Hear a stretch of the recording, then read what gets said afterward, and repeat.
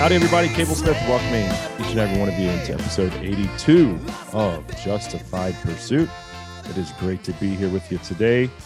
Riding shotgun, as always. Let's start over. That was real awkward. Take two. Howdy, everybody. Cable Smith welcoming each and every one. Take three. You just need to leave this in there. Make sure to just leave all of this. We'll see. I don't know. Howdy, everybody. Cable Smith welcoming each and every one of you into episode 82 of Justified Pursuit. It's great to be here with you. Riding shotgun, as always, the good counselor, Chisum Cook. How in the world are you, man? It seems like the world's falling apart around us every day. Well, you nailed the intro that time, so that's good on take three. Yeah. You really should leave all that in there. How am I? Literally, nothing's on fire today, so it's a better day than yesterday. I'd love to elaborate, but I guess I probably shouldn't. Suffice it to say, the S has been hitting the fan at work. But I guess life is good at home, so that's a good balance. How are you? How was the vacation? How was the awesome. Pristine beaches of Galveston, Texas? Well, the water was brown, and so was the sand. So, pretty much the norm. Wind was whipping the whole weekend. Was there 2 foot of sargassum seaweed? Flea-ridden seaweed stacked up on the beach like the last time I was in Galveston? No, dude. I've never seen that. It's a massive improvement. You've never seen that? Really? I mean, I've seen seaweed on the beach, but no, like we go every summer. It was 1 year. Go ahead. Oh, no, I was just going to say we go every summer. A lot of times twice. We go once with my family, rent a beach house. Then, my huge extended family, everybody. And then we go with Erin's family. And so we're going back with her family in July. The seaweed has never been a problem. There are certain times, though, when you cannot go in the water without getting stung by a jellyfish. Yeah. And we didn't see a single jellyfish on this trip. I mean, there was one time like 3 years ago, the kids ultimately just were like, well, screw it. We're going in. We're going to get stung. And they just got over getting stung. Like, man, y'all are hard asses. That's pretty impressive. Yeah.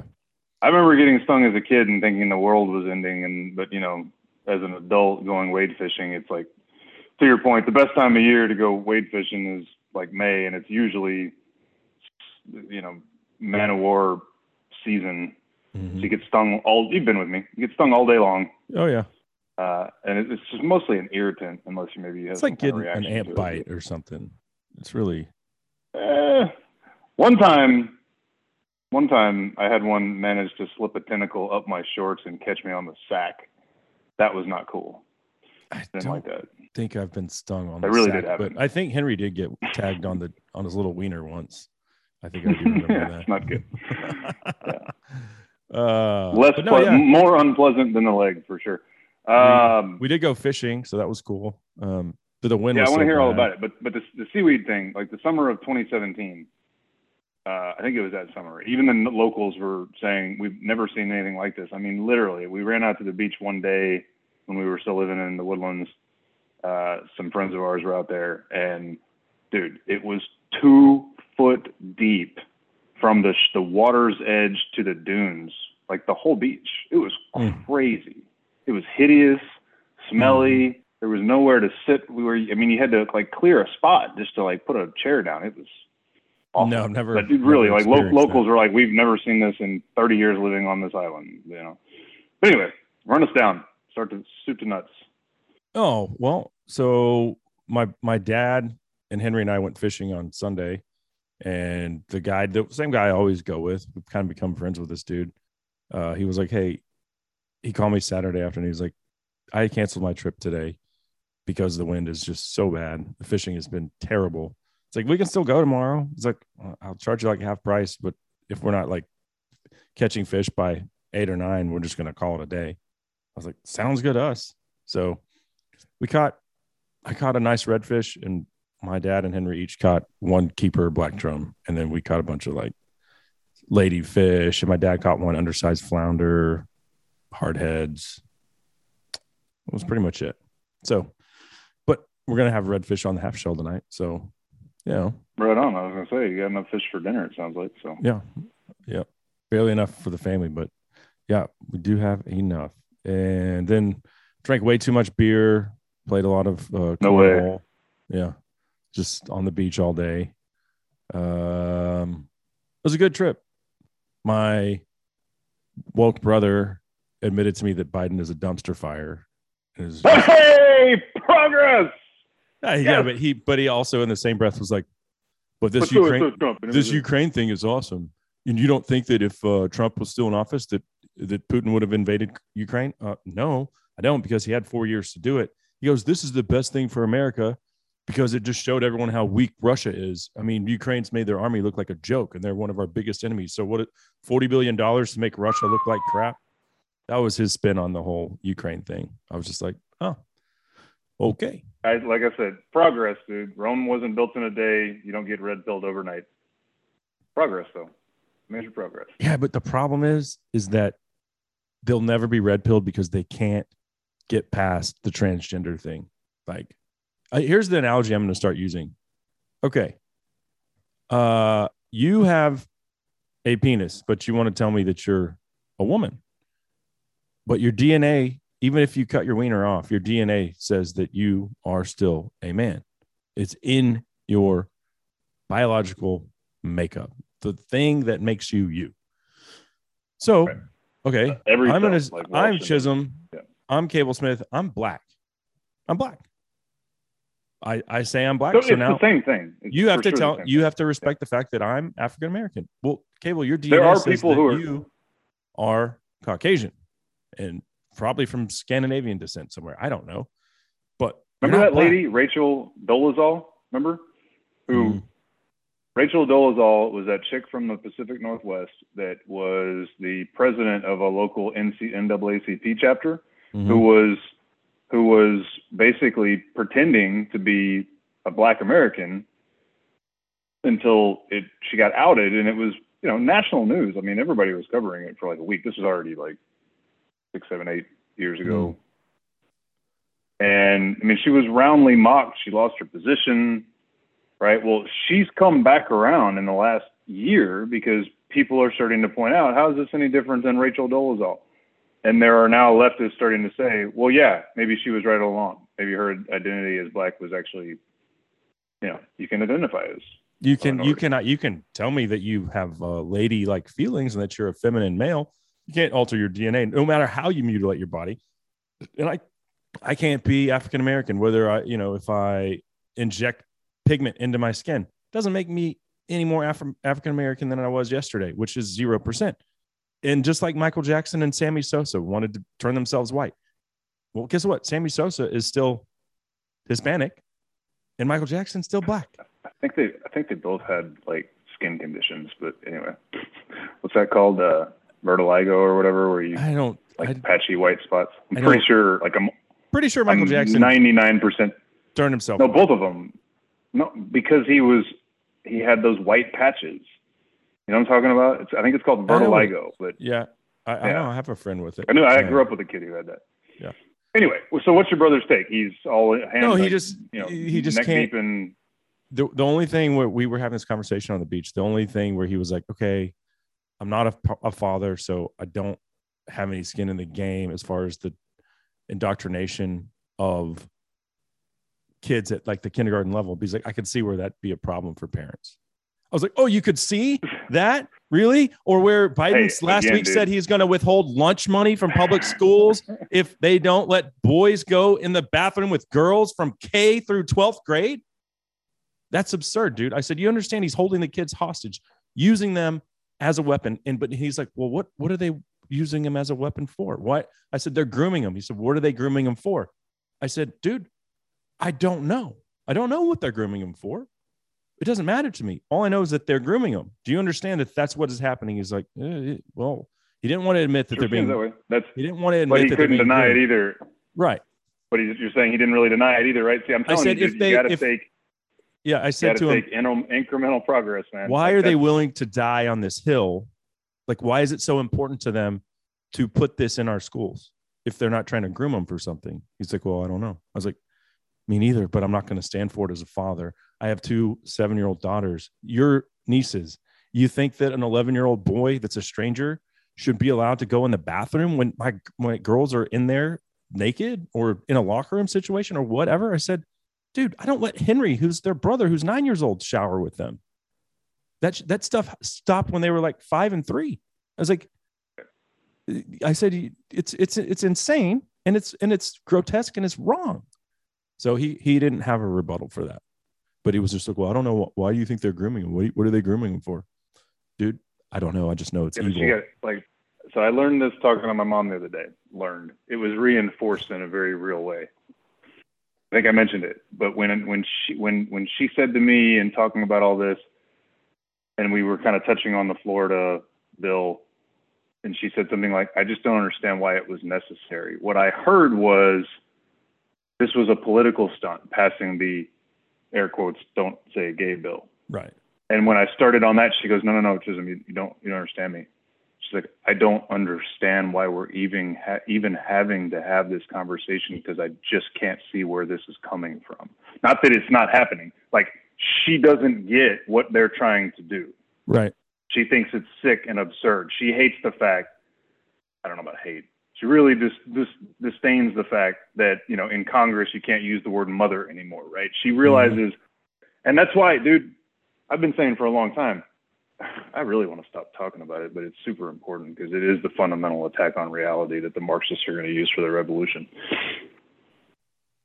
There was a time where when you threw out the trans thing, most liberals would be like, oh, of course, you're going to the trans thing, because it was far enough removed from day-to-day life for them to really, they didn't have to pay any attention to it. It was just a radical faction, right? But to your point, now it's so clearly pervasive that even, you got Bill Maher talking about it, and you got my mom. It's the piece, it's the crack in her armor of Trump derangement, right? So what I realized was, like, when she said, I don't understand why we're having to have this conversation, why they're having to pass those bills, she didn't mean like, I don't understand what the right's all worked up about. She meant like, I don't have a effing clue what the left is doing here. Right. Why this is even a conversation, because it's so absurd. Yeah. But why is it a conversation? So when he says, why are they grooming? I don't necessarily think it's right to interpret him as challenging you. He sounds to me like he's finally starting to wake up a little bit and be like, dude, something's going on here that I don't understand. Yeah. It doesn't make sense to me.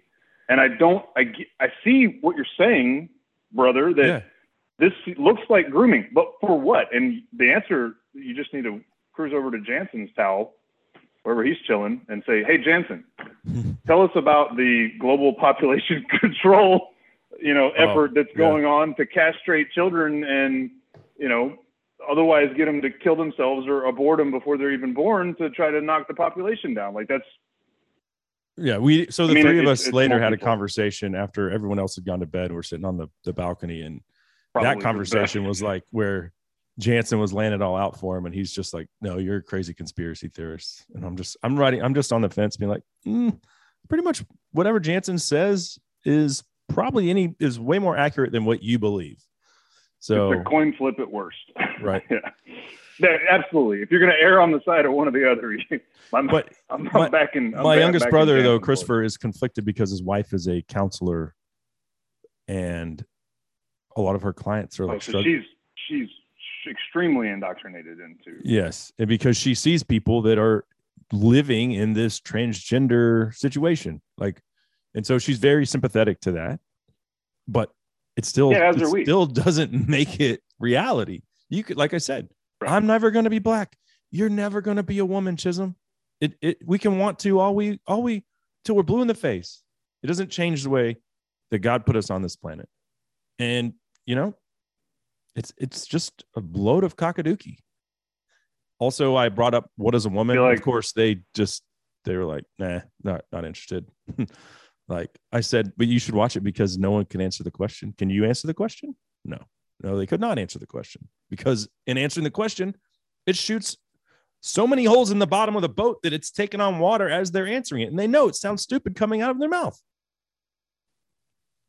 I feel like we spend entirely too much time talking about this, but then when we start to talk about it, I also feel like it's the most important conversation in America right now, because Certainly it's for the most future of our kids, it is, dude. Blatant. Well, like I said, man, go back to 1984 when Orwell says, if they can make you believe that 2 + 2 = 5, they can make you believe anything. Mm-hmm. If they can make you believe this, then they can make you believe anything. What percentage of the population is trans? The answer is less than 1%. Why is it's like the less rest than 0.1% of the population of a country with 330 million people being held hostage by less than 1% of the population? How in the world does that make sense? Well, so Should we be racist and bigots you're... towards them? No, we should not. But we shouldn't be putting them on a pedestal like they're special. They're not special. Right.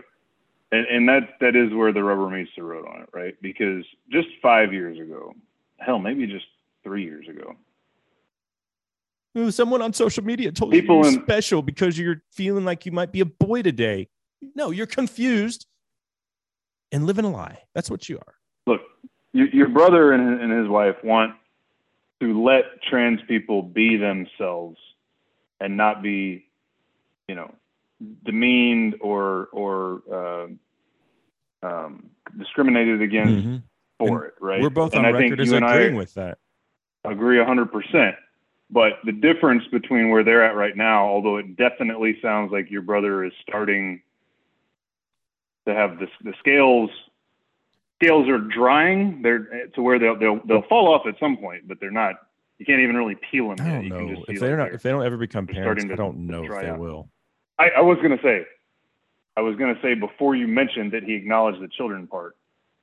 The real change in him on this will come when he has his own children in the world that are being sent off into this indoctrination program, and then he doesn't want kids. What the F? And he and to that point, because my mom, it's still massive progress. My mom was it's massive progress that he acknowledges your feelings as a parent and your right to be frustrated and confused by this. Go ahead. Sorry. My mom was like, Christopher, Charlotte, when are we gonna have another grandkid? Because my sister's not married and we're done, and Jansen's tapped out at 3 girls. And she's like, well, when are we going to get another one? And Christopher's like, we're not. And so later, the siblings were visiting and with my sister-in-law. We're like, hey, what's the deal? You guys, I know Charlotte had at least gone and gotten like her reproductive system checked out, because I think there was like a year where she was like, maybe I want to have kids. And then we were asking about it and they're like, no, we're back on the just want to be the cool aunt and uncle deal. And they're wonderful. They're amazing. My brother is the fun uncle that will go in the waves with the kids, play soccer with Henry. I mean, and always walks up to him, just gives him $1. Like they love him to death. And I love him to death. But he said these words, I just like my lifestyle too much. I don't want to have kids. He's like, I'm selfish. Right. Well, hey man, again, progress. Like if he can acknowledge that in himself, then I'd say there's hope for him even without the kids, because that's been my take for a really, really long time, is that you're going to be a selfish person until you have children, but at least he's able to see that that's his rationale. And that's a big deal, dude. That's being very self-aware. Yeah. The thing I was going to say back on the other deal is, I don't remember. Doesn't matter, I guess. Well, it is the rubber. important. I was saying that we have to keep talking about it, but I know what I was going to say. They look at this as they have feelings of concern and empathy for these people who are so conflicted and afflicted with gender dysphoria. And he acknowledges he doesn't see it. It's not a problem for him, and it's not a problem for his wife, and they don't have kids, right? So they're not. They're more emotionally invested in the people who are afflicted by it and feel some sort of, need to provide a safe space for those people. But you've got his attention with the grooming concept, right? And that is where the rubber meets the road. All of us would like to be in a place where I guess trans people can do whatever they want. But the reality is this fraction of a percent of the population has become the number one cause du jour of leftists in America. And it's being forced down our throat, like Christina Aguilera's strap on, right? And that's the problem. And that gets to the heart of his question. No idea about what the Christina Aguilera reference was there. What was that? This weekend in Los Angeles, they had a family-friendly Pride music fest. Like the Don't Look Itself Saturday. One they had last week in Dallas that we talked about? Well, I saw videos of this, dude. This is where like the parents are shoving their kids out there and then the kids are like turning away, not wanting to look at it. And the parents are like, no, look at this. I saw a video of it. I don't remember. I saw something about that. This may have been the same event. This was Christina Aguilera was the last act, which goes to show what a crap music festival it must have been. And she comes out on stage in a shiny green, like Hulk somewhat style, like bodysuit with like a 9-inch strap on, and sings a song called Sex, Sex, Sex, Sex, Sex, Sex, Sex. Like literally they just the song just says sex like 150 times. Well, that's just grotesque. So, family-friendly Pride event. Jeez, dude. There's plenty of pictures on the internet. This is internet. enough to make you want to pull Google your hair Christina out. Aguilera strap on. There was something else funny. She just got canceled in my house. Speaking of grotesque entertainers, Lizzo. Matt Walsh covered this yesterday. The beach whale. I saw her in Galveston. She was laying there, couldn't get up on her own. It was very sad. I think that's an affront to whales. They spend a lot of time exercising. So she has. We're no strangers to fat shaming on this show. Go to the gym. Should have pulled this up because it's quite funny. She has a new single out, and that's coming from a chunky guy. The entire song. Oh, come on, you guys aren't even the same species. The entire song is basically her talking about like violently assaulting some ex-lover. There's a line in there where she says, "I'll Lorena Bobbitt his ass. He'll never F again." That's uplifting. The tip of the iceberg. The whole song just is filth, swearing, speaking graphically about mutilating this ex-boyfriend, effing everybody, all this stuff, right? But there's this. So Walsh plays. He's like, so Lizzo almost got herself canceled and had to apologize and change the lyrics of the song that she just released because of one word. He's like, I'm going to play you 90 seconds of this song. Try to figure out which word it is. All right. And he hits play, and and about 10 seconds in, she says something like, I don't even remember what she says, but she says, "I'm an effing spaz." Spaz?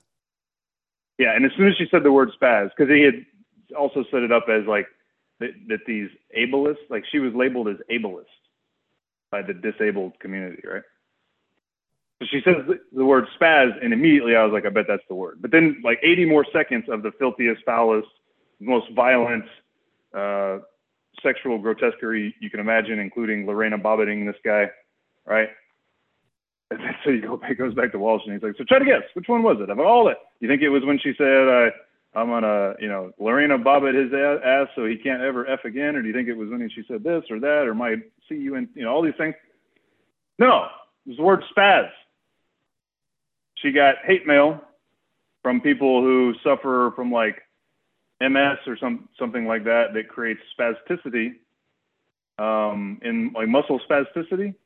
Spaz, apparently, according to some disabled person's rights group, is now a hateful slur, basically as bad as the N-word. Okay, well, I'm not going to stop saying it because that's idiotic. When my dog is acting crazy, I'm like, that dog's being a spaz. The article he found, I refer to my oldest daughter as a spaz all the time. She is one. Yeah. they refer to it as the S word. And so she gets this avalanche of hate. She changes a brand new single, takes the word out and replaces it, and then issues a statement where she states in it, and this is Oppression Olympics, like personified right here. She says, as a fat black woman, I am certainly no stranger to hateful, harmful words. So I deeply apologize.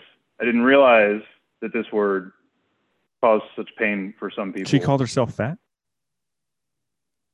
Oh, she calls herself fat in the song. Yeah. No, her fat is a badge of honor with this lady. Yeah. But she called herself a fat black woman, and but understand, like she was throwing that out there to make sure to put 2 points on her social oppression hierarchy scale, right? Like, y'all don't forget, I'm a fat black lady, so I know all about what it's like to be called names, right? But like, and I don't remember the exact verbiage, but she just went on to say like something about not offending people and how cautious she is to like be mindful of people's feelings and to convey a certain sense of love and respect. And I'm like, the whole song's about cutting a dude's junk off.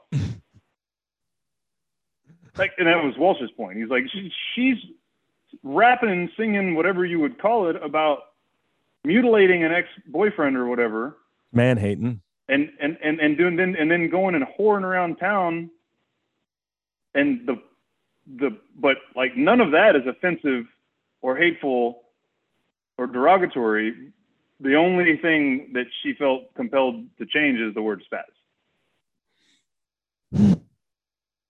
And I wonder if that in any way made her think a little bit about the left, like the far left, like that she can release something so explicit and put one just what I think is just everyday English vernacular, spaz, quit being a spaz, quit being so wild ass, and then get canceled for that.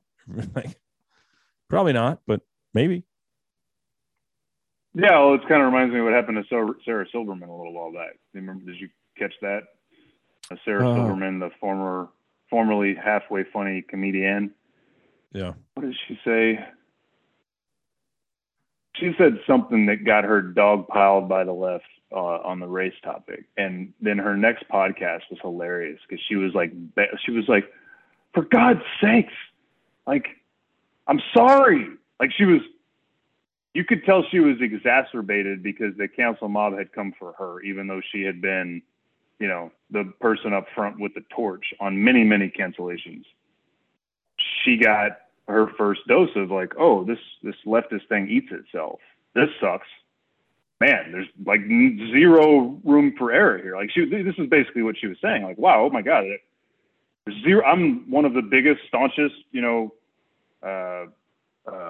allies that y'all have, and I made like one slip out of my mouth and I'm being canceled. WTF, bro?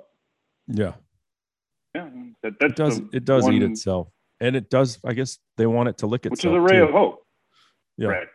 Well, no, it's not going to lick itself. It's not going to lick itself. That's right. Right.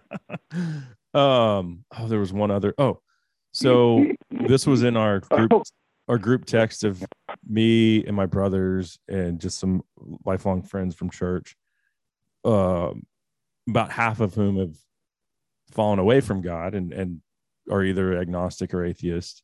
We all still play fantasy football. We play golf or whatever. We're all lifelong friends.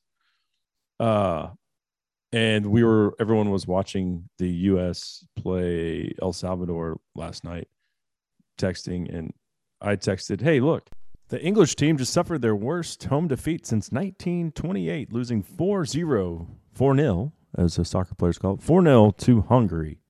They're like, well, yeah, that sucks. What's that? Why is that relevant? I was like, oh, here's the picture of them all kneeling with rainbow patches on their arms before the game. I was like, yeah, this is why. They deserve to lose because I thought we were past the kneeling phase of the national anthem stuff. Apparently not. We're still making. And my friend Justin was like, why don't you take politics out of our sports and jokes thread? And I said, I'm looking for hot sports opinions. I was like, I thought that was a hot sports opinion. I was like, I couldn't be happier that they lost because they are not keeping politics and virtue signaling out of sports. So anyway, just two different. It's funny just how they looked at what I said as totally having nothing to do with sports. But I was like, but look at the picture. They're the ones kneeling in a sporting match. Right. Do you see the hypocrisy? Yep. They're perfectly within their rights to make their political statement, and you're out of line for making yours. Rooting against them, yeah. You're the one soiling the sports pleasure with your politics by having a reaction to the team's politics. Yeah. But anyway, great trip to the beach. I understand we might not have a show next week because you're headed to the mountains for youth camp. So you're volunteering for that. With Riley. Like you said, I may be able to find a minute to do something short, but Sunday afternoon will be tough. We've got the lake with my folks and my brother-in-law and sister and my grandparents, which is really cool. Yeah. Until Sunday morning, and then we leave that evening. And I'm going to try to squeeze in our church life group that afternoon. I have a feeling my wife is going to say, but so you're going to be busy weekend, we'll on a bus with 50 junior high to high school kids. Yeah. And y'all are going overnight, like driving there in the nighttime. Yeah. That's going to be leaving Sunday night, 8 fun p.m. for them, miserable for you. Yep. Heading to Estes Park to the YMCA facility up there. Really excited. Doing it this way means we'll get there, really kind of before check-in and not miss any of the events that are planned. Cause there's it's a national church organization, youth, something youth. So there'll be like more than one church there as all part of the same program. Mm. So anyway, by doing it this way, we won't miss any of that. The reality is, because of the size of our group, we are taking a van. And initially, I was told 2 of the other men had volunteered to drive the van. And so I just figured, okay, well, I'll probably ride in the bus so that, we're kind of splitting up the manpower. But then the youth pastor reached out yesterday and kind of indicated maybe we should, since we're doing the full night drive, have a few more guys willing to ride. So my point is, I'm thinking that I'm probably going to hop in the van, and that will be my coach to get there. So I'll have less than 50 kids to listen to. Yeah. But I'll still just not be sleeping very well the whole way, which sucks.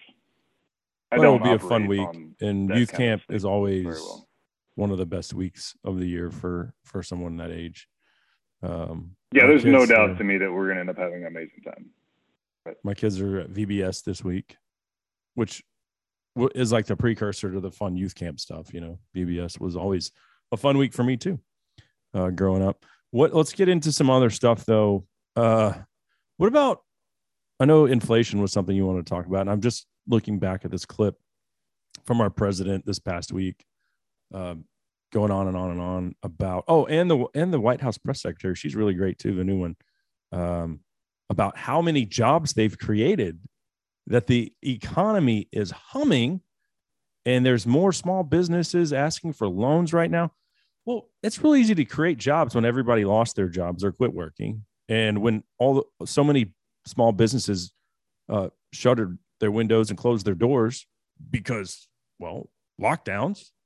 So you destroyed the economy, Joe.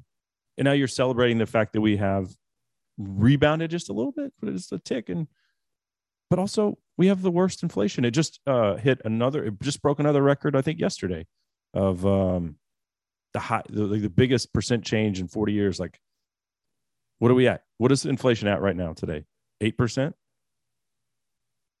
I think the report last Friday was like 8.6. 8.6. 8.7 maybe. Dude, I'm not an economist. I didn't study finance, so I don't understand any of that. But that's just like the way they report the number. But the true actual rate of inflation of goods is something more like 10 or 12%, and then you can break it down by certain types of good. I know I heard yesterday, I want to say they said milk is up 30%. Obviously, gas prices are damn near double. Like it, it's a fallacy, I guess, is my point. It's a fake number. It's not even close to capturing the increased costs. Like Ashley the other day made I don't want to hear any more of these lies about reckless spending. We're changing people's lives. Changing them for the worse, Joe, which is what you've done since you got in office, which is why my woke brother even admits that you're terrible. So, yeah, you know what you do when your argument sucks is you just yell until you just back people down. Joe's been doing a lot of that. Grumpy old man screaming at us. Oh, dude. Yeah. I should have queued the audio up, but hopefully people have seen his appearance on Kimmel. They went to Kimmel interrupted the president of the United States mid-sentence and said, we have to go to commercial break now. The president, the leader of the free world, just got cut off mid-sentence on a shitty late-night talk show. I have to circle back like Saki real quick. Something else from this Lizzo apology that's relevant to this Kimmel bit. So there's a moment in the Kimmel thing where Joe's explaining how the media isn't the same anymore. It's all biased. And I think Kimmel's like, oh yeah, I know. And he's like, I know you understand. He's like, you don't just understand, you overstand. You overstand it. And there's like a giggle, right? And I did see like certain right-wing pundits try to make it out as though it was like a gaffe, but it's clear in full context. It seems like he was being cute, right? Yeah. You overstand it. And I saw that, and I noticed the right-wing spin, noticed the joke for what it was, and it was just a stupid late-night joke, I thought, right? But then when Lizzo was, in fact, in relation to the point where she was like, as a fat black woman, she actually didn't say I understand. She said I overstand the pain caused by derogatory name calling, discrimination, etc. So she used the overstand phrase non-ironically or non-jokingly, and I want everybody to just keep your ears out for this phrase overstand. I have a feeling in lefty circles that this has been maybe brewing for a while, that when Joe made it as a joking reference, he wasn't joking out of his own ass and Lizzo's now copying him, but that he was actually parroting. Okay, the point is, we're going to see flags with I overstand. It's straight newspeak, right? Yeah, it's a new word. And it's a phrase, it's a word that would be deliberately combative to try to disarm somebody, right? Like if you were to say, well, like, do you understand X, Y, and Z? And then a leftist would be like, I overstand because I'm blah, blah, blah, blah, blah, blah, blah, right? I'm a trans, Native American, Caribbean, African, Elizabeth Warren, Holocaust survivor, Buddhist monk or whatever. So I overstand the matter. Yeah. Meaning I understand it more than you could ever possibly understand it. I overstand it. I live it. It's their lived experience. You don't know nothing about it. Keep an eye out for overstand is my point. Because it was like within 3 days, like Biden said it, sounded like a joke, and then Lizzo said it, not joking. Did you like the part where Biden said he started rambling? This is like right before he gets cut off about advertisements and what's on TV today, and how he said there's clicking on the nightly news or something to that effect. You don't see interracial ads anymore. Like that's the only thing you see. When was the last time you saw an interracial couple? Yeah. I was just like, what is he talking about? He doesn't. Lord help him. He has dementia. Very bad. I mean, you're mocking an Alzheimer's patient, man. What more? I mean, gee whiz. Heartless bastard. I know. Here's one from The View, which I love playing The View. I know it annoys you, but I don't care. I think it's just comedic gold. So I'm going to play this because it's brilliant. I don't remember what this lady's name even is, but there's one point when Behar. No, it's she's African American. She's actually attractive lady, but like all of them, she's obviously she's she's fat too, because that's what they are, and they're into that. Whoopi, they fat. being the View ladies, Joy, the View ladies, fat. This lady, right. fat. There might be one skinny. Meghan McCain could probably, do with a few less donuts and a few more miles on the treadmill. Back when she was on the show. She remember when they had the chick from Survivor? No. The blonde chick from Survivor that was the conservative. If we weren't doing the show when that chick was on there, then I don't really know anything about, because I only pay attention now because they. I think she might have been on the original cast. Here we go. Yeah. Here we go.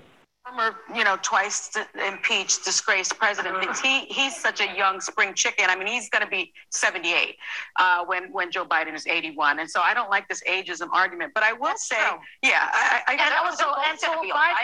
Biden, when he was here, I asked him. He works out every day. Yeah, I don't think Trump does. Take a look. Yeah, I mean, you fat lion. Many of Democrats that have tons of verve and energy. I mean, I like Gavin Newsom because he's really pretty to look at, and I think he does a great job in California.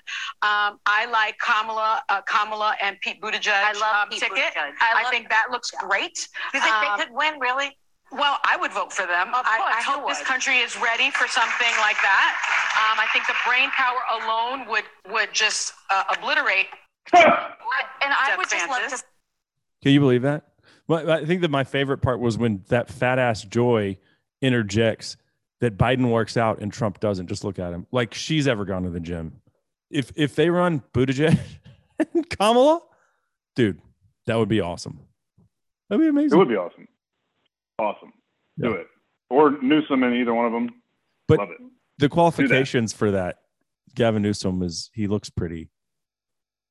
And he's doing a great job in California. Such a great job that California had the first negative population trend in their history since the gold rush. And LA That's how is great he's doing. Legitimate war zone.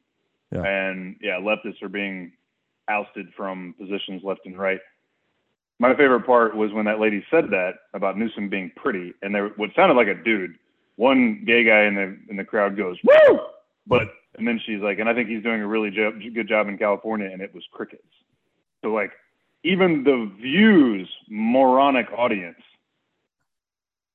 wasn't able to muster positive feelings for Gavin Newsom. They were like, when she said that, from what I hear, California's a dumpster fire.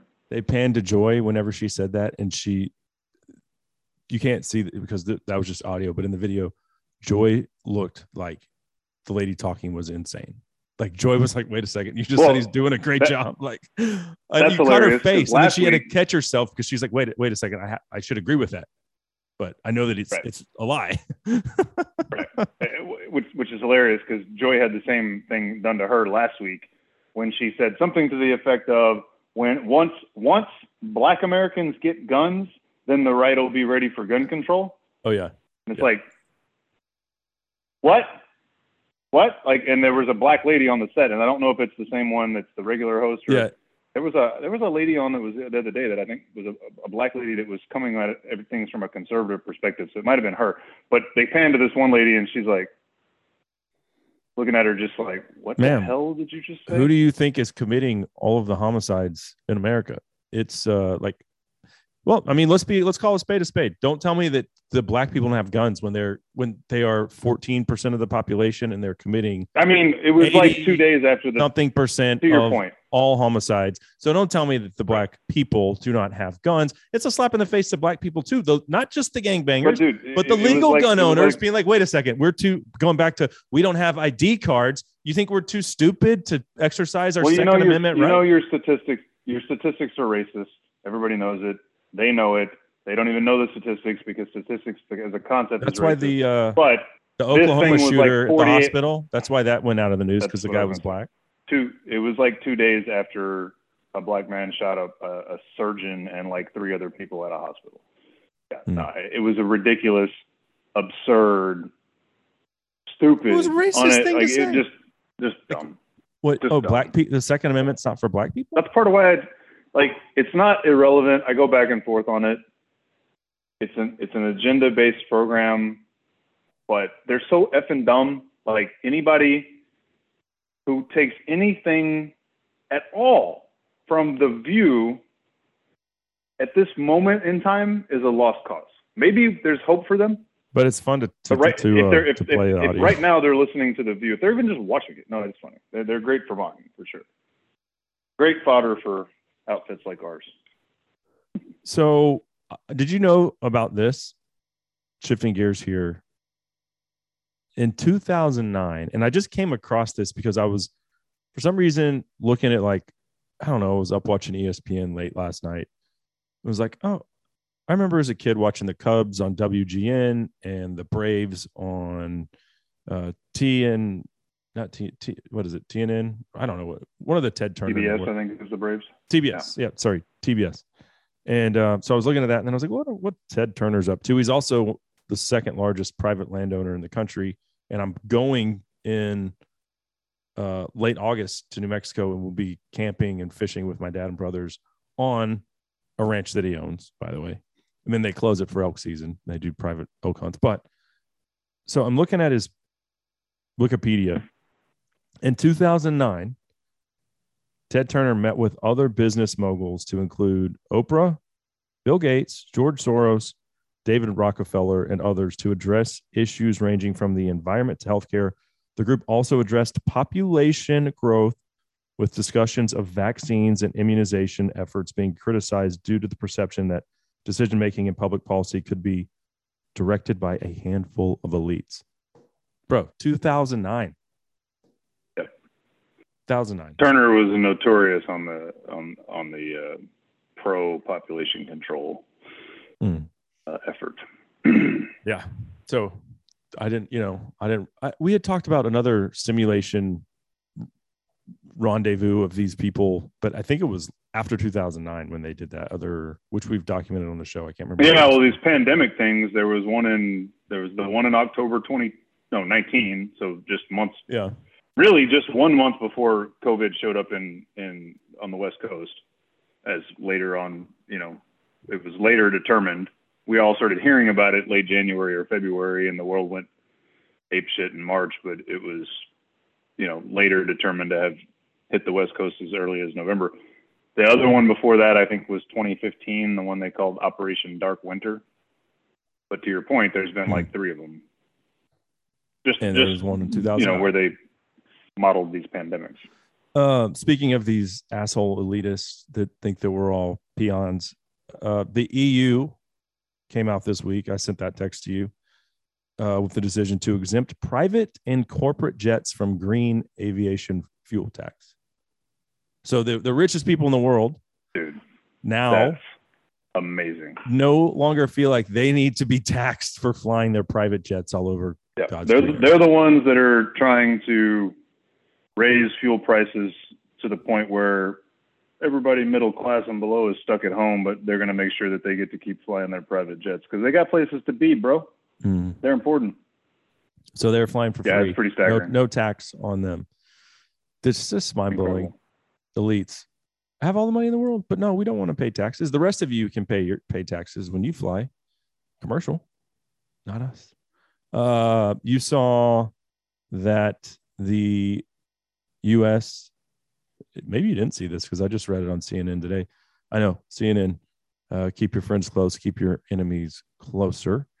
But CNN is going to, or they're reporting here, I have the article pulled up.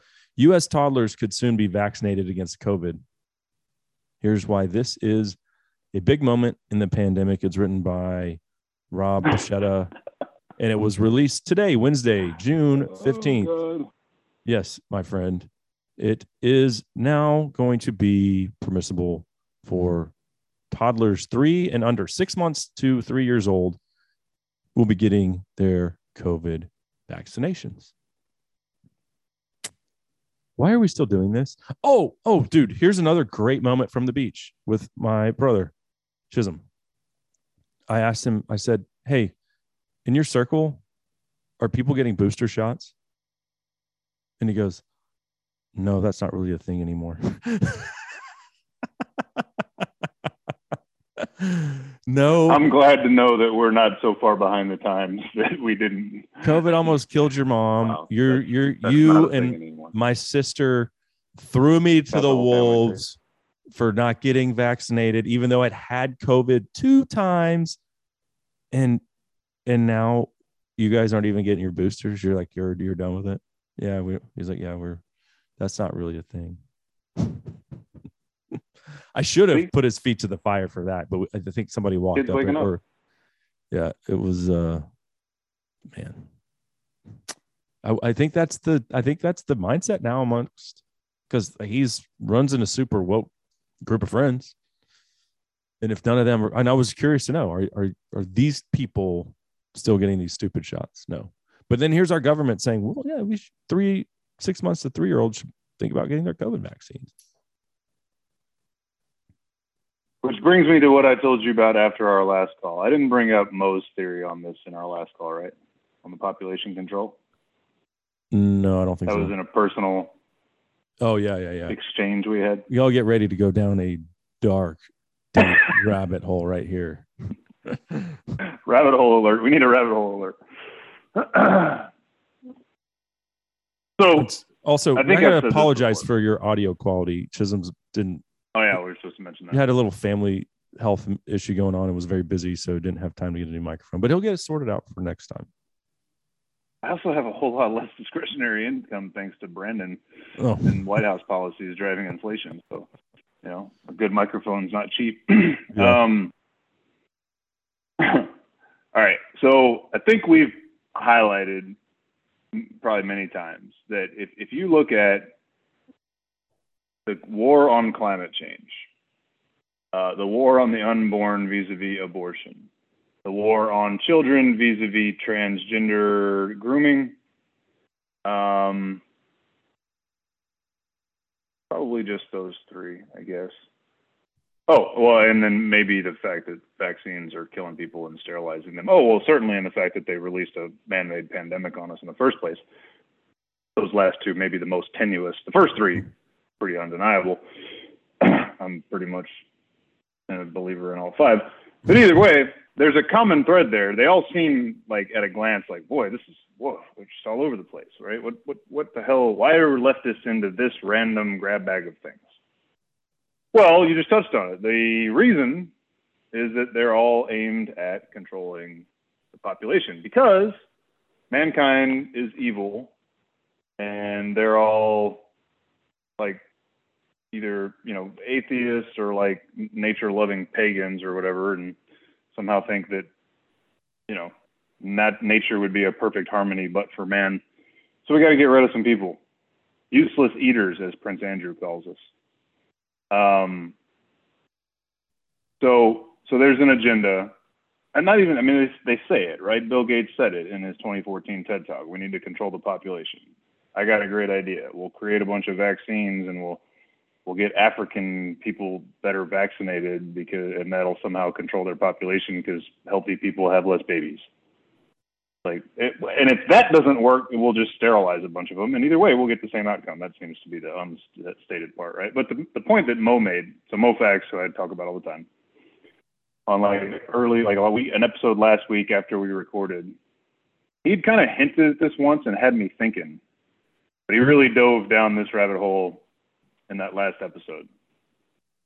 He threw out there the idea that whoever is really the ultimate string pullers here, right? And the truth, like your brother, Jansen, not woke brother. I think if you were to ask Jansen, who controls the world, he would tell you something like 12 to 13 super elite families that are the descendants of reptile aliens. He likes to throw in the word cabal when that's brought up. Okay, right. But am I right about the number? It's roughly 12 to 13, maybe 15, like super families, the Rockefellers. And, yes. 100%. Remember the ones from Europe? Yeah, the bankers from the 1500s in Europe. The royal family, right? They're the ones that are pulling the strings. I mentioned the other day Cargill, right? Nobody in America knows the name Cargill, but Cargill is the second largest food producer in this country behind Tyson. You just don't see Cargill branded stuff very often because it's all branded one of 300 other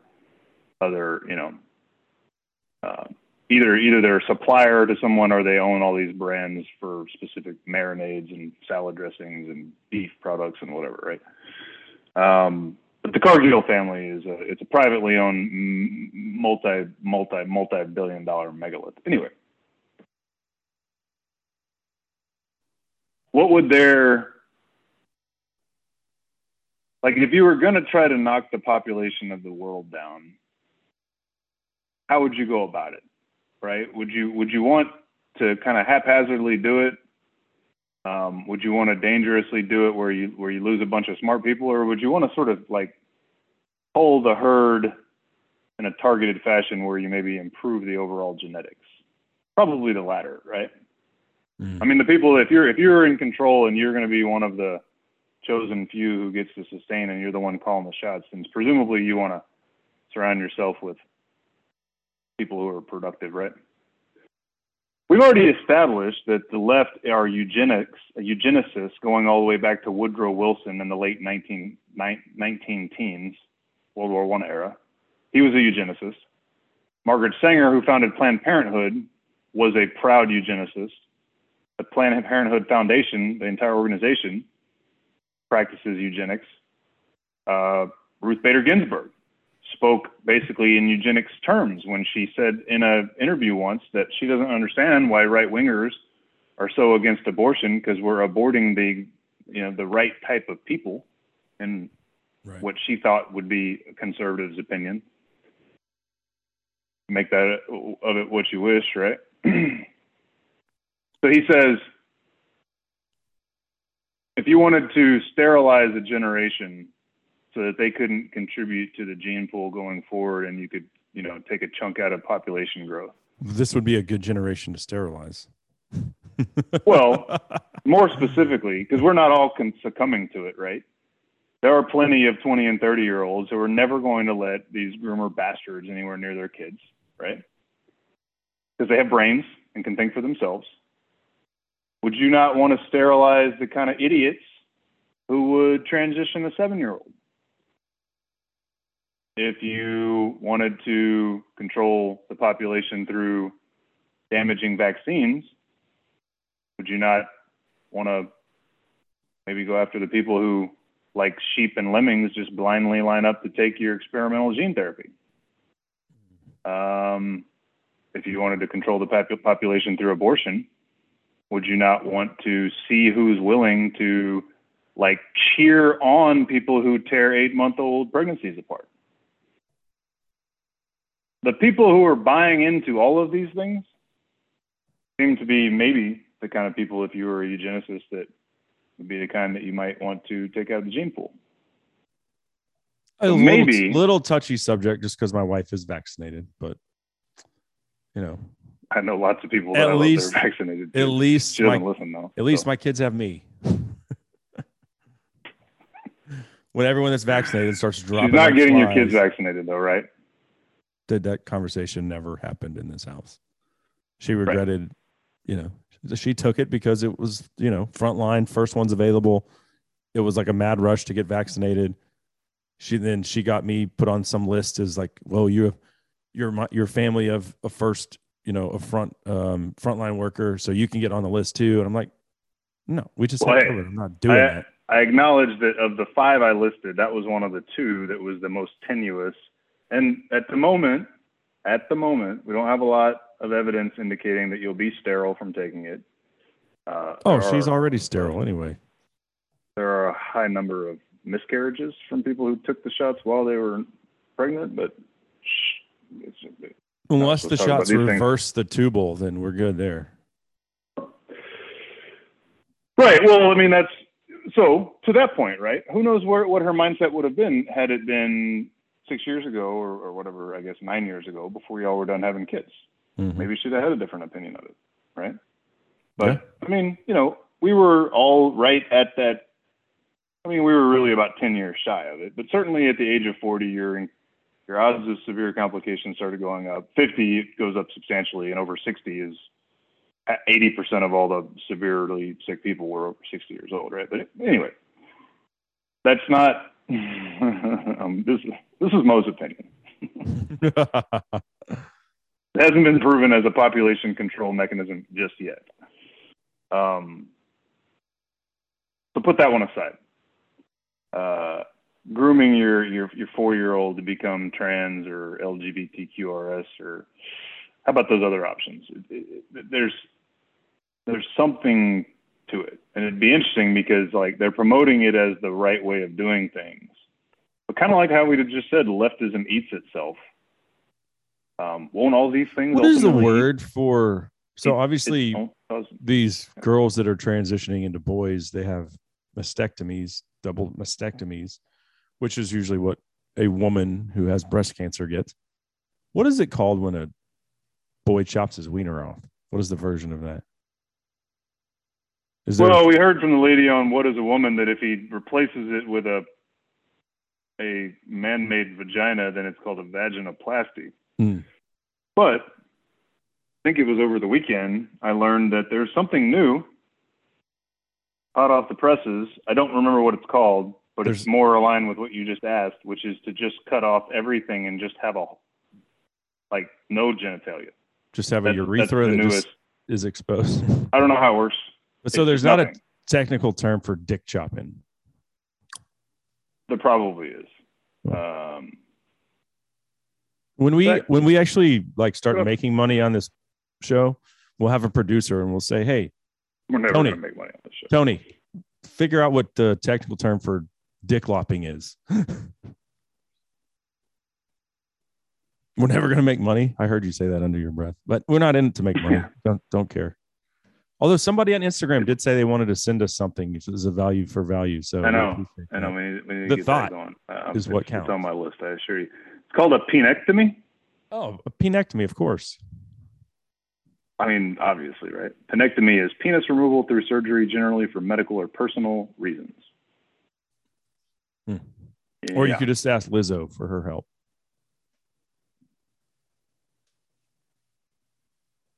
You're going to lay out on me? That was a great joke. I was reading something terrible. What'd you say? Sorry. I said you could just ask Lizzo to help you. She seems to be quite excited to do so.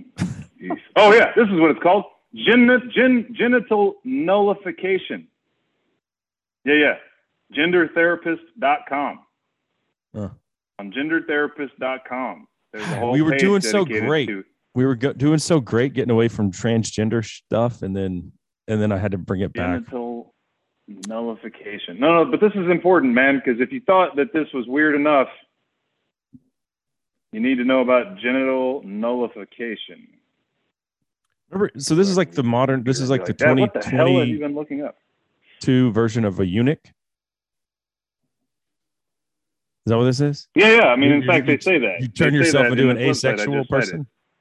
Genital nullification or eunuch procedures involve the removal of testes or all external genitalia to create a smooth transition from abdomen to groin.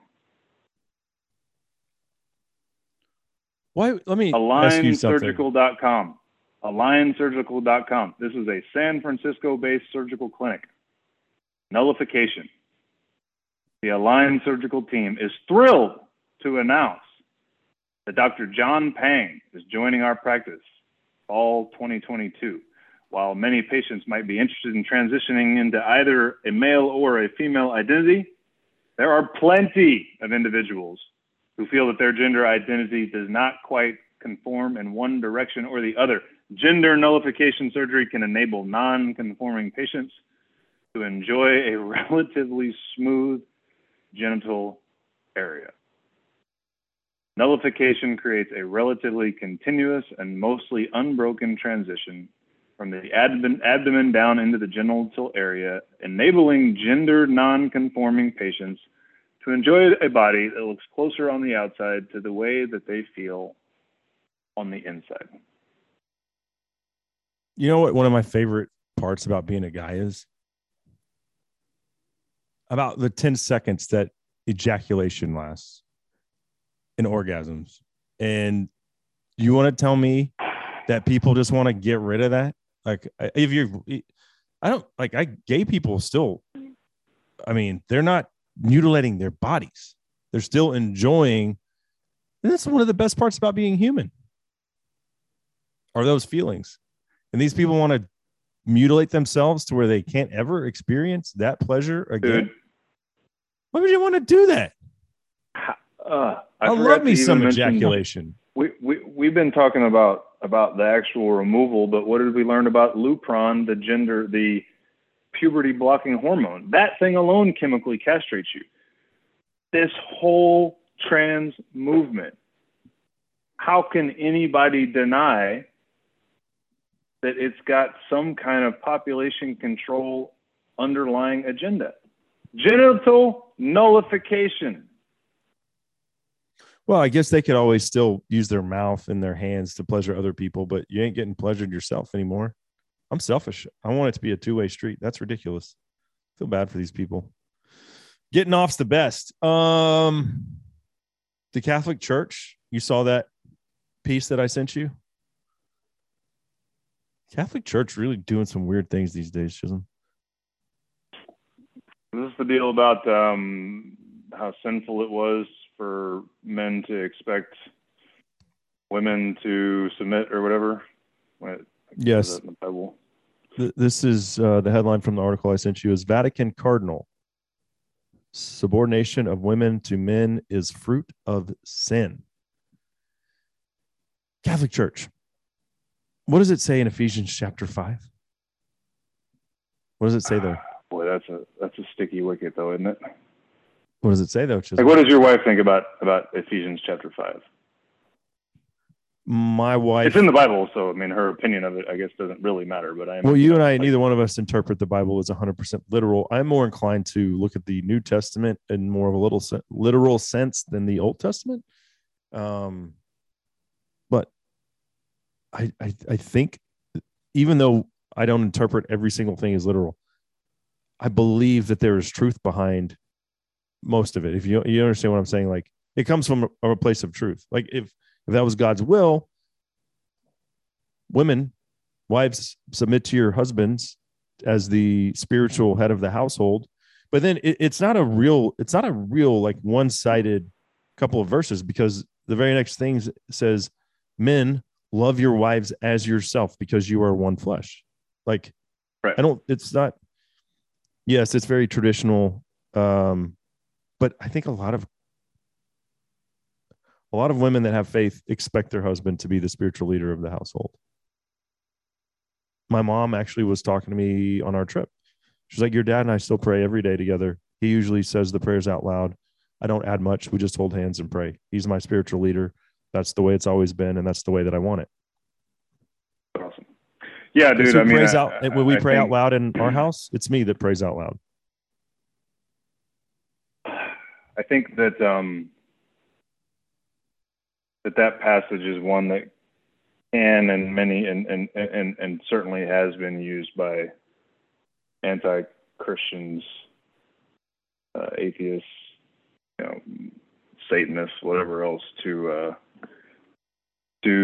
undermine the Christian faith. Because, to the point you sort of started off with, I think that if you read it in a vacuum, then it's very, very clear, very patriarchal.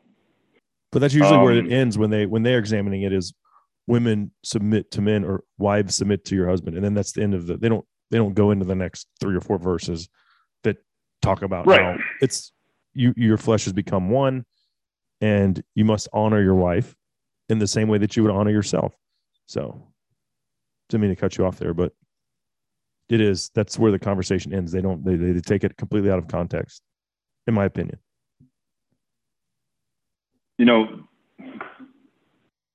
We run about an hour and 20 minutes already, and this is a conversation I would love to really devote some time to, because there's so many ways to sort of analyze it, right? Like, starting from a purely physical standpoint, in Genesis, Adam and Eve were told to go forth and multiply, right? And most Judeo-Christians take that as a modern day, mandate to, get together, man and woman, become one, have babies. And have some orgasms. Children are the actual, like, physical manifestation of you two becoming one, right? the reality is that simply to copulate, to have sex, a woman must submit, because just mechanically that's how that works, right? Like, otherwise it's rape, right? Like, it has to be that she lets this happen, right? You're talking about the penetration. I'm talking about physically, yes, like to have sex, a man and a woman. The woman has to allow it, right? I just try to make you uncomfortable. Be a way of defining submit, right? But then, so there's like a biological reality to it. Yes, I said biological reality. But there's even more biological basis for the concept if you talk about it from the spiritual leadership perspective, the head of the household perspective. Because historically speaking, a man is the provider, protector, right? And the woman, you know, is the caregiver, the nurturer, right? And so when push comes to shove, which of those positions is the one to naturally make the decision and be the leader of this is the direction we have to head, right? It'd be the protector and the provider, and the caregiver comes along to continue providing care in this new direction you're headed, right? Now that can sound super sexist, but to me, when you finish out the passage, to your point, and you read that men love your you know, we're mandated to love our wives as we love ourselves. Doesn't it say, or is this a different passage? As That's in there. Yeah, as Christ loved the church, right? So to me, you can't love a person in that way without listening to them, seeking their counsel, respecting them. They should have input, right? And, you know, I think 95% of the time, it's not a matter of submission, because hopefully, if you have a decent marriage, you're on relatively the same page on things, right? So if it's a true mandate that is literal as it sounds, then maybe it really only applies like when push comes to shove. Like, we're at a stalemate, what do we do, right? Ephesians 5:25, husbands, love your wives just as Christ loved the church and gave himself up for her to make her holy, cleansing her by the washing with water through the word. See, there's a sacrificial element to it, right? Exactly. Men, you're supposed to sacrifice something of yourself for her. But all you're going to hear from the negative perspective is verse 22. Wives, submit yourselves to your own husbands as you do to the Lord. But they won't even put in the as you do to the Lord. They will end it with wives, submit yourselves to your own husbands. And yet we're called to sacrifice ourselves for her, and that's not noble and a comparable trade-off, right? And it's not. What to me, those two things aren't mutually exclusive, right? Like, when if someone in some ways was breaking into your house, Chisum, would you expect your wife to pick up the Glock and go deal with it, or would most men be like, "That's my job. I'm the protector here"? I mean, we know it's a rhetorical question, right? Right. Okay. So, I mean, yeah, well, and the reality is, man, that most women, I think most, I mean, I guess it's regional, right?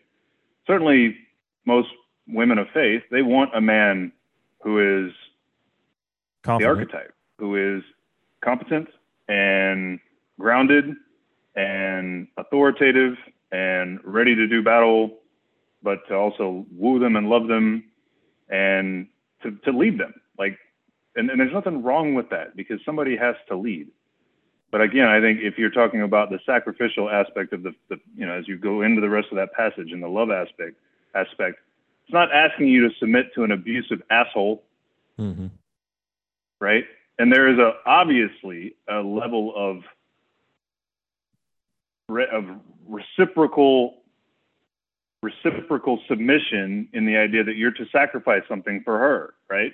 You don't get to have her submit to you unless you're sacrificing to her, which means you're seeking her counsel, you're loving her fully and wholly the way Jesus loves the church, right? And then in times of in moments in time, again, sometimes a woman, if you love her properly, is going to, not sometimes, often, most of the time, in fact, I would argue, going to point something out and you're going to be like, yep, you're right. That's the right way to do that. Right. Oh, that happens a lot with parenting, because I'll be super. I'm saying I'm not callous towards I love my kids. I'm very affectionate. I'm you're physical the with dad. them, but I'm like, no, suck it up. Stop crying. Yeah. I'm not listening to you while you're whining. And she's my wife, like, hey, she's really hurt. Okay. I'm like, right. Or there's various other things like that is a part of everyday life and every family dynamic. But 100%, dude. There's all kinds of areas, not just with the kids, where we end up deferring to the women in our lives because they're right. So it's a two-way street, right? That's what I'm saying. Like, it's not. It's the point you're making. If you take the whole thing in context and understand what it means to sacrifice oneself and to love another, truly love another, then you realize that's not just saying women serve men. That's not what it's saying. Mm-hmm. But so why is the Catholic Church doing this? To me, it's just, because they've gone woke. We're woke. They've got a woke. Yeah, they're woke. Oh. And I don't know, man. Maybe there's something lost in translation. Maybe there's a whole lot more. I read the article. But whenever I start seeing like 500 years of apologies for basically it's a woke virtue signal on Western patriarchy, right? Mm-hmm. Yeah, it's crap.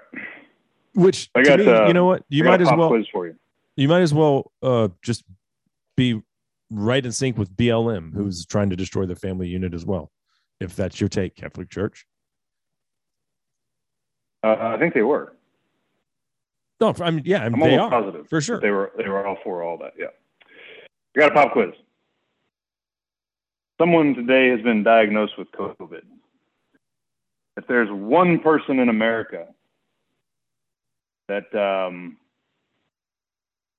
do I even put this?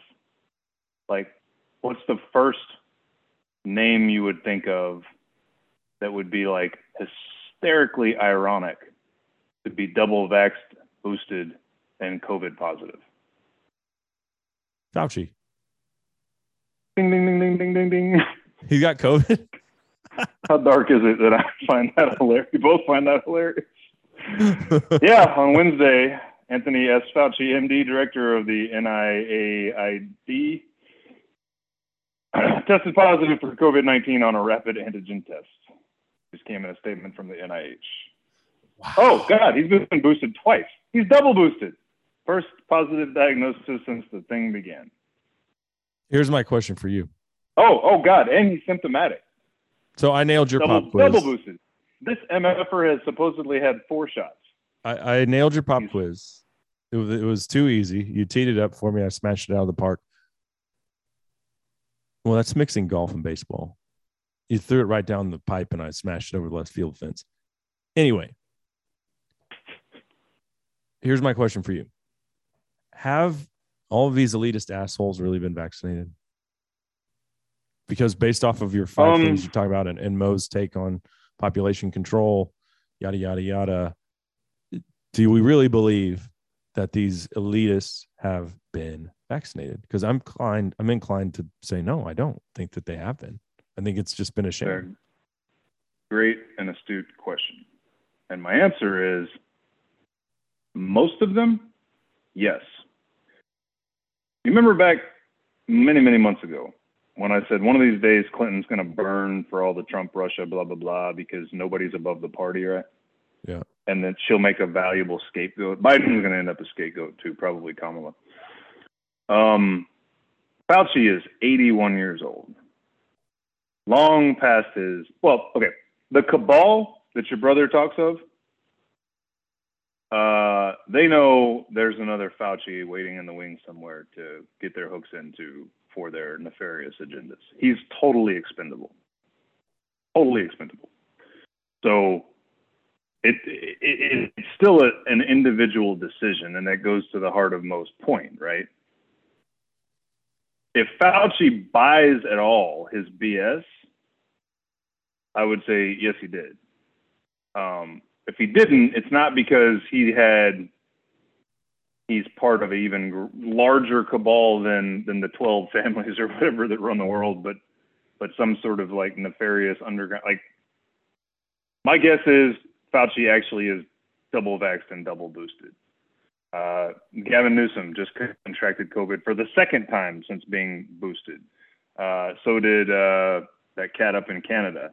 Those are dumb men. They're useless in the long game of the universe. Both of those guys, Newsom and Castro Jr. What's his name? Trudeau. Canadian Prime Minister. Yeah, that guy. But interestingly, one of the least vaccinated demographics in the country are people with master's degrees and higher. Did you know that? Mm. Like, the higher level, and you might think it was the opposite, right? That there's a level of indoctrination that comes, liberal indoctrination that comes with higher education, but the higher level of education people achieve, the less likely they have been to be vaccinated. Well, thank God my my little bachelor's degree saved me. Which took me. Well, but it took you like 8 years. Right. Yeah, I mean, it took you like 8 done... years to get it. So you might as well, right. You were highly, it was like the same as getting an MD, basically.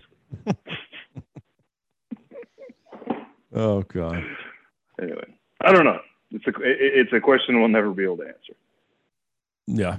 But I certainly look forward to listening to him spin it. Mm-hmm.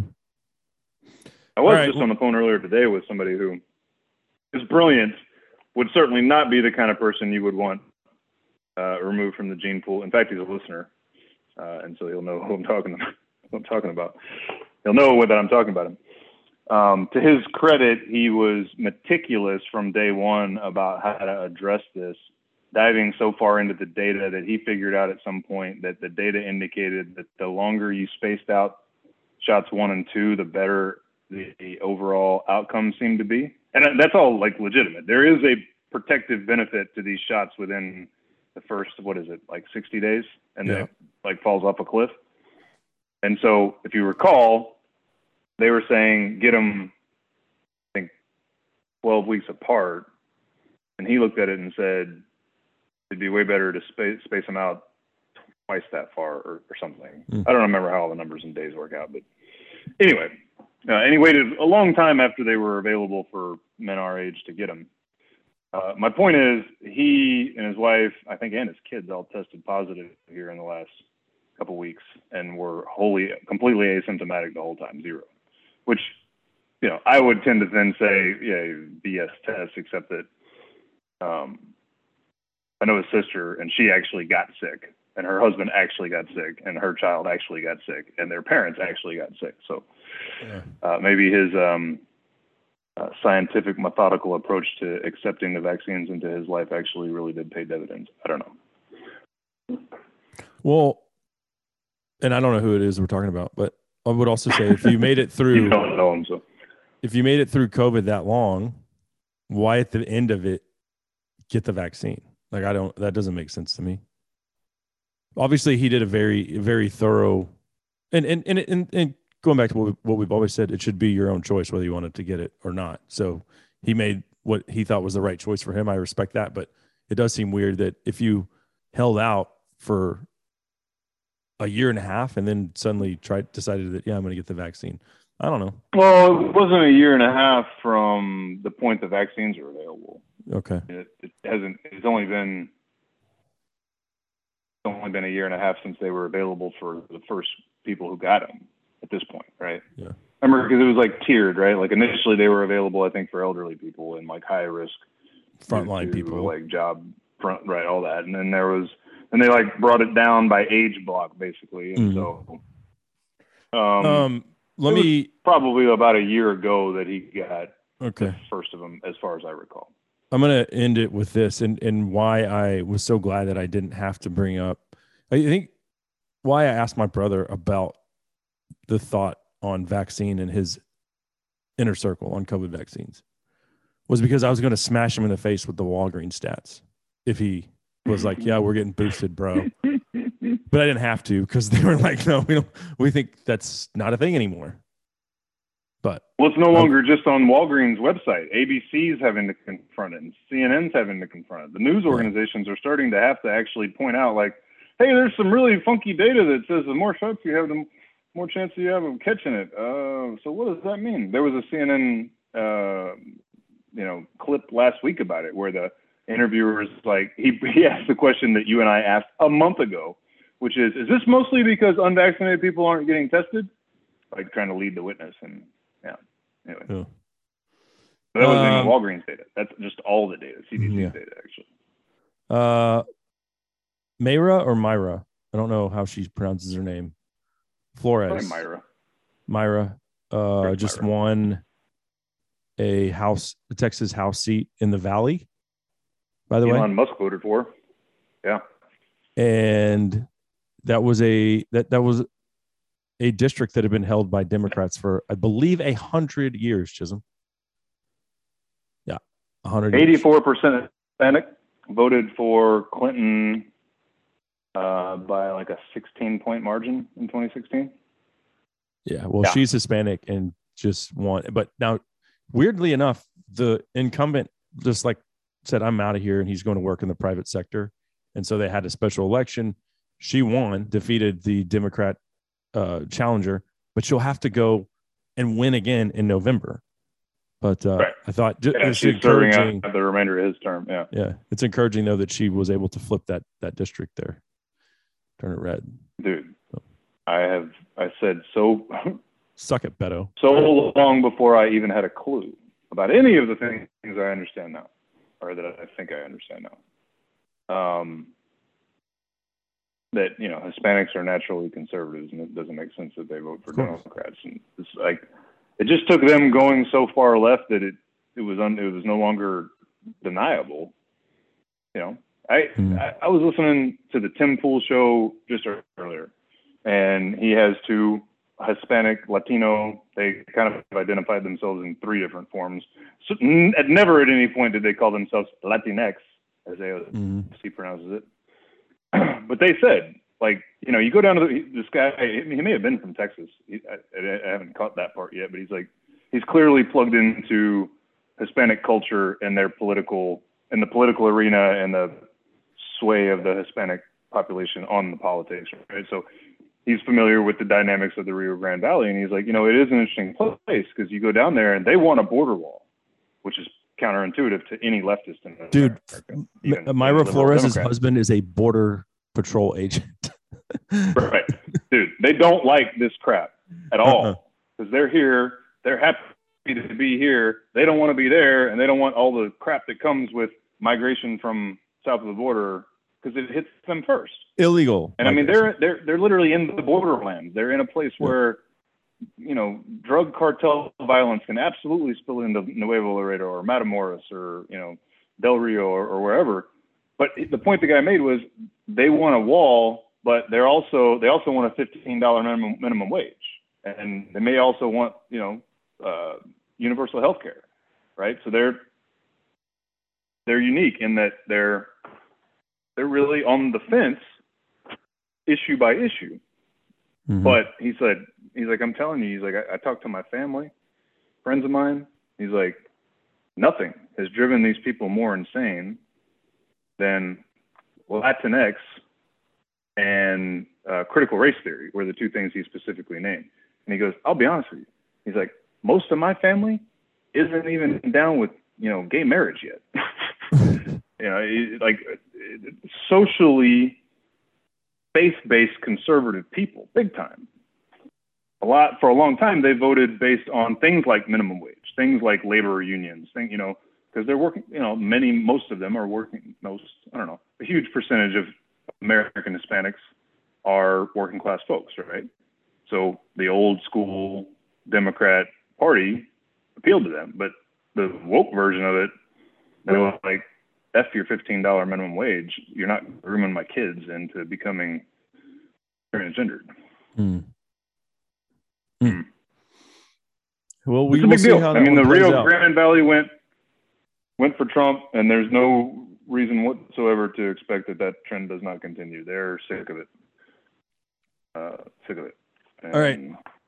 I am going to I'm go so to the excited. gym, but first of all, give me something to listen to, a podcast to listen to that I should check out and our listeners should check out as well. I'm glad you asked. I'd like to propose something. JRE episode, the one it's been like already 3 episodes back. I didn't feel like bothering you on your vacation about it. But I would like to do, maybe we can squeeze it in before I leave. I'd like to do a whole show diving into his discussion with Bobby Azarian. Okay. Episode 1829, 1829.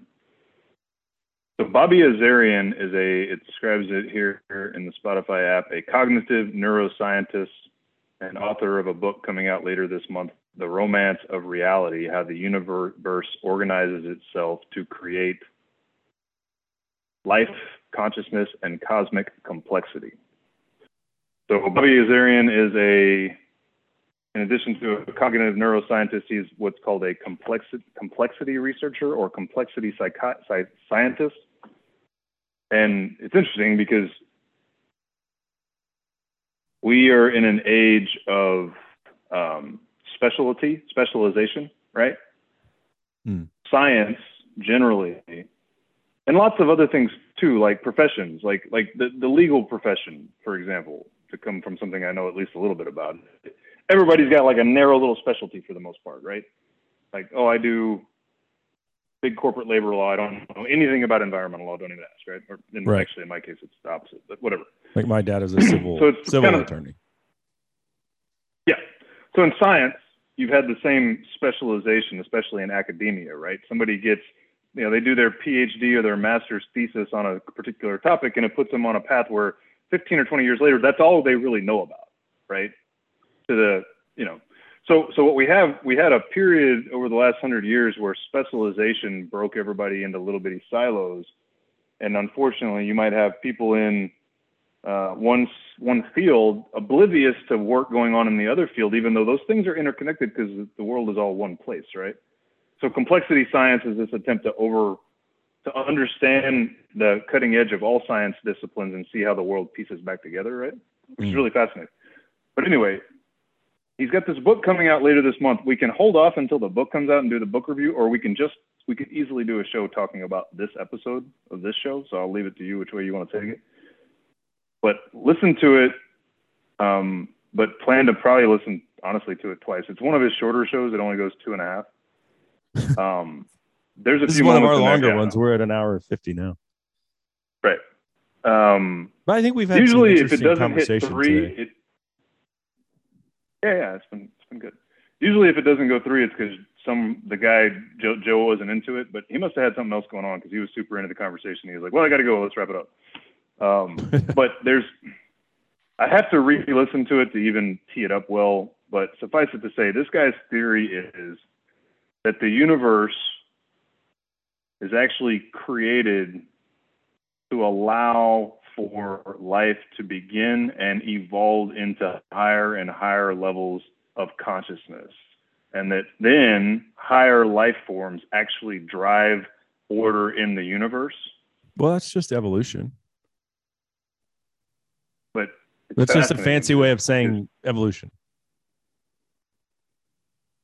Yeah, but I'm going to dumb it down and call a spade here. That's what evolution is. But listen, you'll hear it when you listen. There's a spiritual element to the points that he's making. The main point he's actually making is there is an architecture to the universe, so therefore it's hard to argue there's not an architect, right? Some design. The universe, the order of the universe and the way it evolves, to your point, yes, the way it evolves and the way life evolves all goes in a certain direction. It can't be from random happenstance. And he even gets into Elon Musk's theories. It's not just Elon's theories. There's lots of people that theorize that we're living in a simulation, right? The computer technology that we've already developed is so advanced that it's only a matter of time before we can create a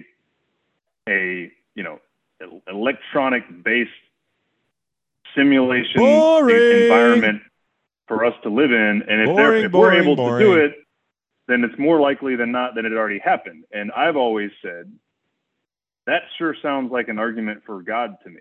Because if it's true that we're living in a computer simulation, then somebody programmed the computer simulation, and for sure that's God, right? And Joe was even sort of taken aback when he first throws that in there.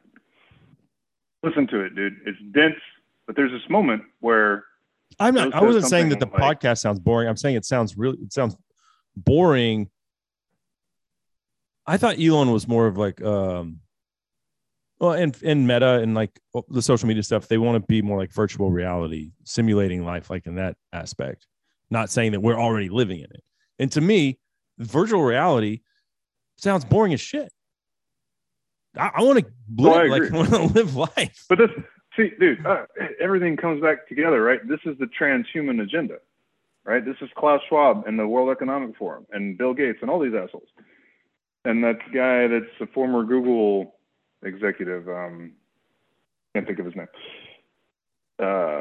They're all Ray Kurzweil. They want immortality.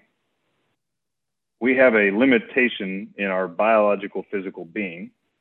They think they should be able to engineer a way to load your consciousness to a computer system and let it continue to be you in that environment, right? So, but their goal is for it to not seem any different than the real reality. What Elon and those others who talk about the possibility of simulation theory is that if that's technologically feasible, then presumably somewhere in the universe it already happened. And if it already happened, there's a higher than not likelihood chance that we're already in it. But it's still, you're focusing on the wrong part. The spiritual points that this guy's making is really where I would like to focus. Right. It's really going back to what you said. Dude, when we were at Baylor. Like there's an architect. I get it. Yeah.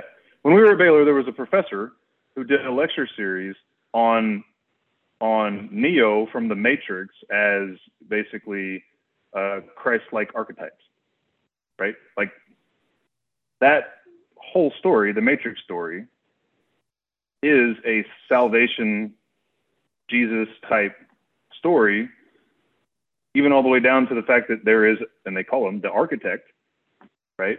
Who's in charge of the whole thing. So anyway. All right. Well, I'm going to give it a listen. I thought it was a fascinating discussion. Yeah. Take a listen to it. See if we can make a conversation out of it. I need to re-listen to it and make some specific notes. I was listening to it the other day and it was like blowing my mind because it was stuff I think about all the time. And then hearing a scientist like put it together through actual observation. I was Mind like, was blown. Mind blown. All right. Well, I'm going to go to the gym and listen to it and have my mind blown as well so that I could stay just a little bit overweight, but not like beached whale status. So, for Chisum Cook, I'm Cable Smith. Thank you for tuning in to episode 82 of Justified Pursuit, and we will catch you guys later. Don't nullify your children. When judgment comes for you, 'cause it's gonna come.